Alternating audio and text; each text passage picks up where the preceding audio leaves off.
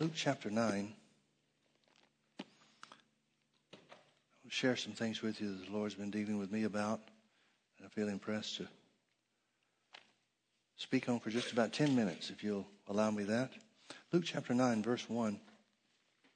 Then he called his 12 disciples together and gave them power and authority over all devils and to cure diseases. Can I ask you a question? What'd that feel like? Does the Bible say, and the disciples rejoiced because of the feeling of power that they had in their bodies? Notice he gave them power and authority to heal all diseases and to cast out devils. And he sent them to preach the kingdom of God and to heal the sick. Now this same account is related over in Matthew's gospel, Matthew chapter 10, I believe it is. And the whole 10th chapter is a description of what Jesus said. Here in Luke's gospel, it summarizes just very simply to the important parts, the most important parts at least. And that is, he said to them, take nothing for your journey, neither staves nor scrip, neither bread, neither money, neither have 2 coats apiece. And whatsoever house you enter into, there abide, and thence depart. And whosoever will not receive you. Please notice that's the only qualification he puts on the power and authority he delivered to him. Whosoever will not receive you, shake off the very dust from your feet for a testimony against them. What's he saying? The whole 10th chapter of Matthew is summarized by saying very simply this: in order for the power and authority to cast out devils and to heal diseases, the only qualification, the only thing that is necessary for that to work is for people to receive you, meaning believe that I sent you and that I gave you the authority to heal. In other words, faith. Find those that will believe, and it'll work. That's the only qualification he put. Just find people that will believe. You know, I think so many times we try to convince people when it's up to them. It's up to them to believe. Now notice Jesus didn't say, now the special ones, the ones that I especially want to heal, they'll have faith, and the others, don't worry about them. It's not my will. Now, everybody's got an equal opportunity on this. Everybody has an equal opportunity. Everybody has the same chance to believe, to hear, and therefore believe. It's a choice. That's all it is. Healing is a choice. It's not a result of the right circumstances. It's not a result of getting God in the right frame of mind or being a part of the right service. It's a choice. Simple choice. Well, how'd that work for them? Verse 6. And they departed and went through the towns, preaching the gospel and healing everywhere. Preaching the gospel and healing everywhere. Does that mean they didn't run into people that wouldn't receive them? No, it doesn't mean that at all. It means God focuses on the people that will. Now we know that this wasn't just for a select group, because in chapter 10, he sends out 70 more. So Jesus didn't give the apostles, the 12, some kind of power that he wasn't willing to give anybody else. Now what does it say about them? Turn with me over to the 10th chapter. It tells us about how that verse 1, after these things, the Lord appointed other 70 also, and sent them 2 and 2 before his face into every city and place where he himself would come. And then it tells us most of the first part of the 10th chapter about the things that he said. Now notice it didn't say anything about giving them authority to heal diseases or cast out devils. But notice in verse 8 of Luke chapter 10, into whatsoever city you enter, and they receive you. Same thing he said to the 12. If they receive you, eat such things that are set before you, and heal the sick that are therein. And say unto them, the kingdom of God is come unto you. If they receive you. If they receive you. In other words, if they believe that I sent you. Now what did they preach? They preached this man named Jesus. The miracle worker named Jesus gave us authority to heal the sick and told us to come here before he does. Verse 10, but into whatsoever city you enter, and they receive you not. Same thing Jesus said to the 12. Go your ways out into the street of the same, and say, even the very dust of your city, which cleaveth on us, we do wipe off against you. Notwithstanding, be you sure of this, that the kingdom of God is come unto you. In other words, you had your chance to believe. Because believing is a choice. You had your opportunity. Your choice, not God's choice, not our choice. Your choice kept the power of God from working for you. They returned in verse 17. The 70 returned again with joy, saying, Lord, even the devils are subject unto us through thy name. Now what do we see? We see Jesus sent them to heal, and they found out that casting out devils was part of the package too. You'll find in the preceding verses, Jesus doesn't say one word about casting out devils, but they used the name of Jesus when they encountered the devil, and they found out they had power and authority not only to heal the sick, but also to cast out devils, just like the 12 did in the previous chapter. So Jesus doesn't seem to be stingy. I know the church has the idea that only special ones have this power, but Jesus didn't seem to be stingy with power and authority to heal sickness. None whatsoever. Now again, let me ask you a question. What'd that feel like? Notice they didn't come back saying, wow, we've never felt such power in all of our lives. They said, we found out this stuff even works on casting out devils. You told us about sickness. We expected that. This stuff even works in casting out devils. Jesus tells us the great truth that's still true today in verse 19. Or verse 18, I'm sorry. I beheld Satan as lightning fall from heaven. Behold, I give unto you power, literally authority, to tread on serpents and scorpions and over all the power of the enemy, and nothing shall by any means hurt you. Is he giving them something that they don't already have? No, he's expanding on the power that they do have. He's saying, here's what that authority will do. It'll break all the power of the enemy, and nothing shall by any means hurt you. Then he said, but don't magnify having power and authority over the devil. Rejoice because your names are written in heaven. Now, folks, they just had a promise on what you've already realized. Because literally their names were not yet written in heaven and couldn't be until Jesus was raised from the dead. You have it in reality when they just had a promise of it. They had authority over the devil with just a promise of what we know of as salvation. Now we know that there's one case where this didn't work. We know in Matthew chapter 17, Mark chapter 9 gives us the same story. Matthew chapter 17 tells us about a man that brought his son to Jesus. Jesus wasn't there, and so the disciples tried to cast the devil out of the little boy, and it didn't work. And they asked Jesus later, they said, why couldn't we do this? Why were we not able to do this? Jesus said in Matthew chapter 17, verse 20, he said, because of your unbelief. The story in Mark gives us a little bit more detail when the father says, I brought my son to your disciples to cast him out, and they couldn't do it. Jesus responds to the father and says, oh, faithless generation, how long do I have to be with you? Bring him unto me.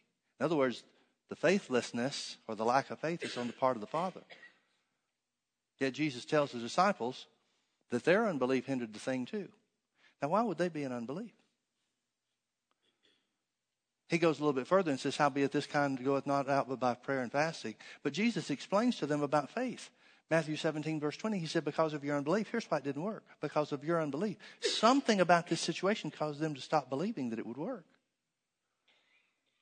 If they didn't believe it would work, they wouldn't have started doing it to begin with. They wouldn't have laid hands on them like they did in Luke chapter 9, where they went everywhere healing the sick and casting out devils, preaching the gospel and healing the sick everywhere. They knew it works. Why didn't it work there? Something caused them to lose faith too. Now, I don't have any doubt what happened here, folks. They didn't recognize that the Father wasn't in faith. They thought that since he brought his son to us, Jesus not being here, since he's here and we're here, we've got power and authority to cast out devils and to heal sickness and disease. We'll just make this work. But they didn't recognize that the Father's unbelief would nullify their effects. So when it didn't work, then they let fear get in. Then they started thinking, well, wait a minute, why isn't this working? They forgot what Jesus told them. People have to receive you. They could have known just as easily as Jesus did what keeps the power from working. They could have known, but they didn't. But then Jesus goes further and he says, because of your unbelief. Unbelief is what kept this from working. Because if you have faith as a grain of mustard seed, you will say to this sycamore tree, be uprooted by the roots and cast into the sea, and it should obey you. And nothing shall be impossible unto you. What did it do? It changed what they said. It changed what they said. I imagine that something along the lines of speaking their feelings about this. Maybe they said something like, well, this usually works. I'm not sure what's going on here. Let me suggest another way to say this. Could Jesus have said, you let your fear keep you from believing? Something stopped them. Something stopped their faith from operating. In my experience, usually that's faith, or that's fear that brings unbelief. Something caused them to think that it wouldn't work. Now, with that in mind, turn with me over to Mark chapter 16. Let me close with this. Mark chapter 16. Here's what Jesus said. Not only to the disciples, certainly it applied to them because he gave them instruction, but he told us to do the same work as they did. He told us to do the same work that he did. Mark chapter 16, after Jesus' resurrection, the day that he was looking forward to when he gave gave the disciples his promises. Notice he said in verse 15, and he said unto them, go ye into all the world, and preach the gospel to every creature. Well, that's what they've already been doing. They went everywhere and preached the gospel and healed the sick in Luke chapter 9. Now it's a different gospel, though. Now the gospel is the good news. Before was that Jesus had been sent to the earth to heal the sick. He's being used greatly of God. They didn't even preach that he was a Messiah. They just said that he was been sent of God, and he's doing great miracles and healing the sick. And he sent us here for him. Now, in Mark chapter 16, there's a new gospel. The new gospel is he's paid the price for sins of mankind, and he's risen from the dead. Salvation is available. Go into all the world and preach the gospel to every creature. He that believeth and is baptized shall be saved. In other words, he that receives you shall be saved, and he that believeth not shall be damned. Same thing that was true in Jesus' earthly ministry. Whosoever receives you, the blessings of God are theirs. Whoever receives you not, the blessings of God are withheld. Same thing. It's the choice of faith. Verse 17, and these signs shall follow them that believe. These signs shall follow them that believe. Now, what are we supposed to believe? Oh, Pastor Mike, don't you know how hard it is to believe? How hard was it for you to get saved? You may have held out. You may have heard the gospel many times before you responded, but once you decided to surrender, it was easy as pie. You just said, okay, Lord, I surrender. Jesus, come into my heart. How hard was that? It was when you made a choice. So here's what Jesus said. This sign shall follow them that believe in my name. He's talking about being saved. He's not talking about some special faith to make power work. He's talking about being saved. These signs shall follow. Other translations say, these signs shall follow the believing ones. These signs shall follow the believing ones. Well, what signs are going to follow the believing ones, Jesus? They shall cast out devils. That's part of what they did when Jesus was here on the earth. They shall speak with new tongues. Well, that's different. And that's a faith proposition. Every time you open your mouth to speak with tongues, after you're filled with the Holy Spirit, every time you open your mouth to speak with tongues, it's a faith proposition. You expect it to work, but the utterance comes from God, not from you. It's not something we're thinking up. So every time it's a step of faith. But you don't think about it. You're accustomed to it. You're used to it working, so you don't stop and think, oh boy, I hope I have utterance this time. I hope the Holy Ghost gives me something to say this time. You expect it to work.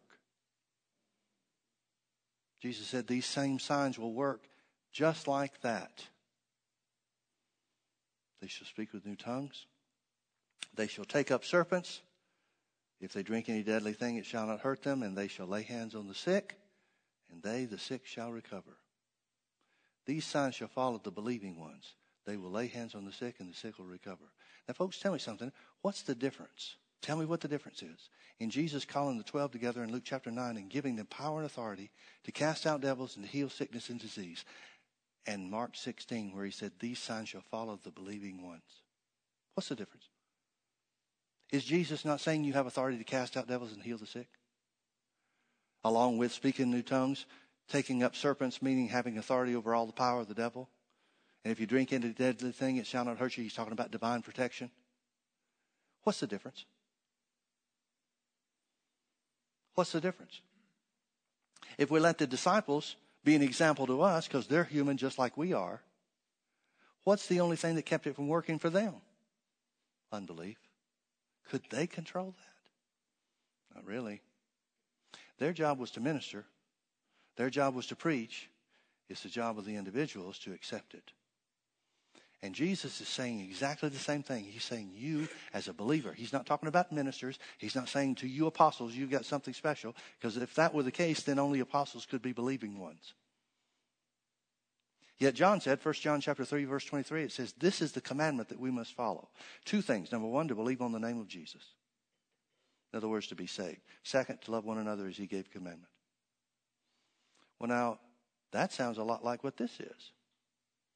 Believing on his name In his name we'll do these things. He's talking about the power and the life of God within us that enables us, equips us to break the power of the devil and to exercise authority over sickness and disease. There is no difference between what Jesus gave the apostles in Luke chapter 9 and what he gave us because we're children of God. No difference whatsoever. No difference whatsoever. We have authority to lay hands on the sick and they will recover. We have authority. Now what's the fight here? What's the rub? What's the obstacle that we have to overcome? Well, most of the church won't even lay hands on the sick. Why? For the same reason that it didn't work for the disciples in Matthew 17 and Mark 9. They're afraid it might not work. Their fear keeps them from acting on what the Bible says.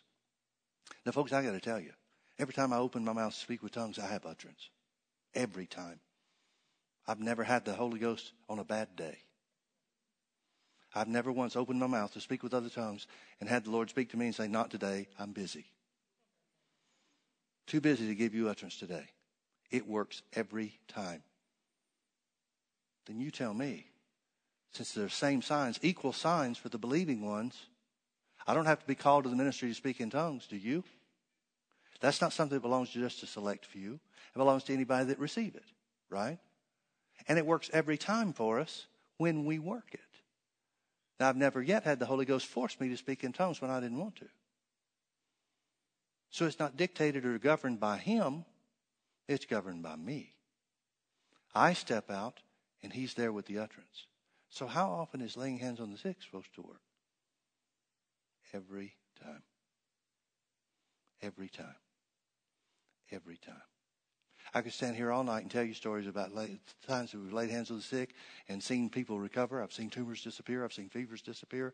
I've seen all kinds of things happen when I laid hands on the sick, and very, very seldom have I ever felt anything happening at the time. I'm talking about in me. There have been times where I've laid hands on the sick and I was aware, spiritually aware. I perceived in my spirit that something was happening. The power was going out of me and into somebody else. But I didn't, very rarely, very, very rarely, like once in a million, have I ever felt something before it happened. It doesn't work by feeling. It works by acting. It works by obeying. It works by obeying. And it's supposed to work every time. These signs shall follow them that believe in my name. They shall lay hands on the sick, and they, the sick, shall recover.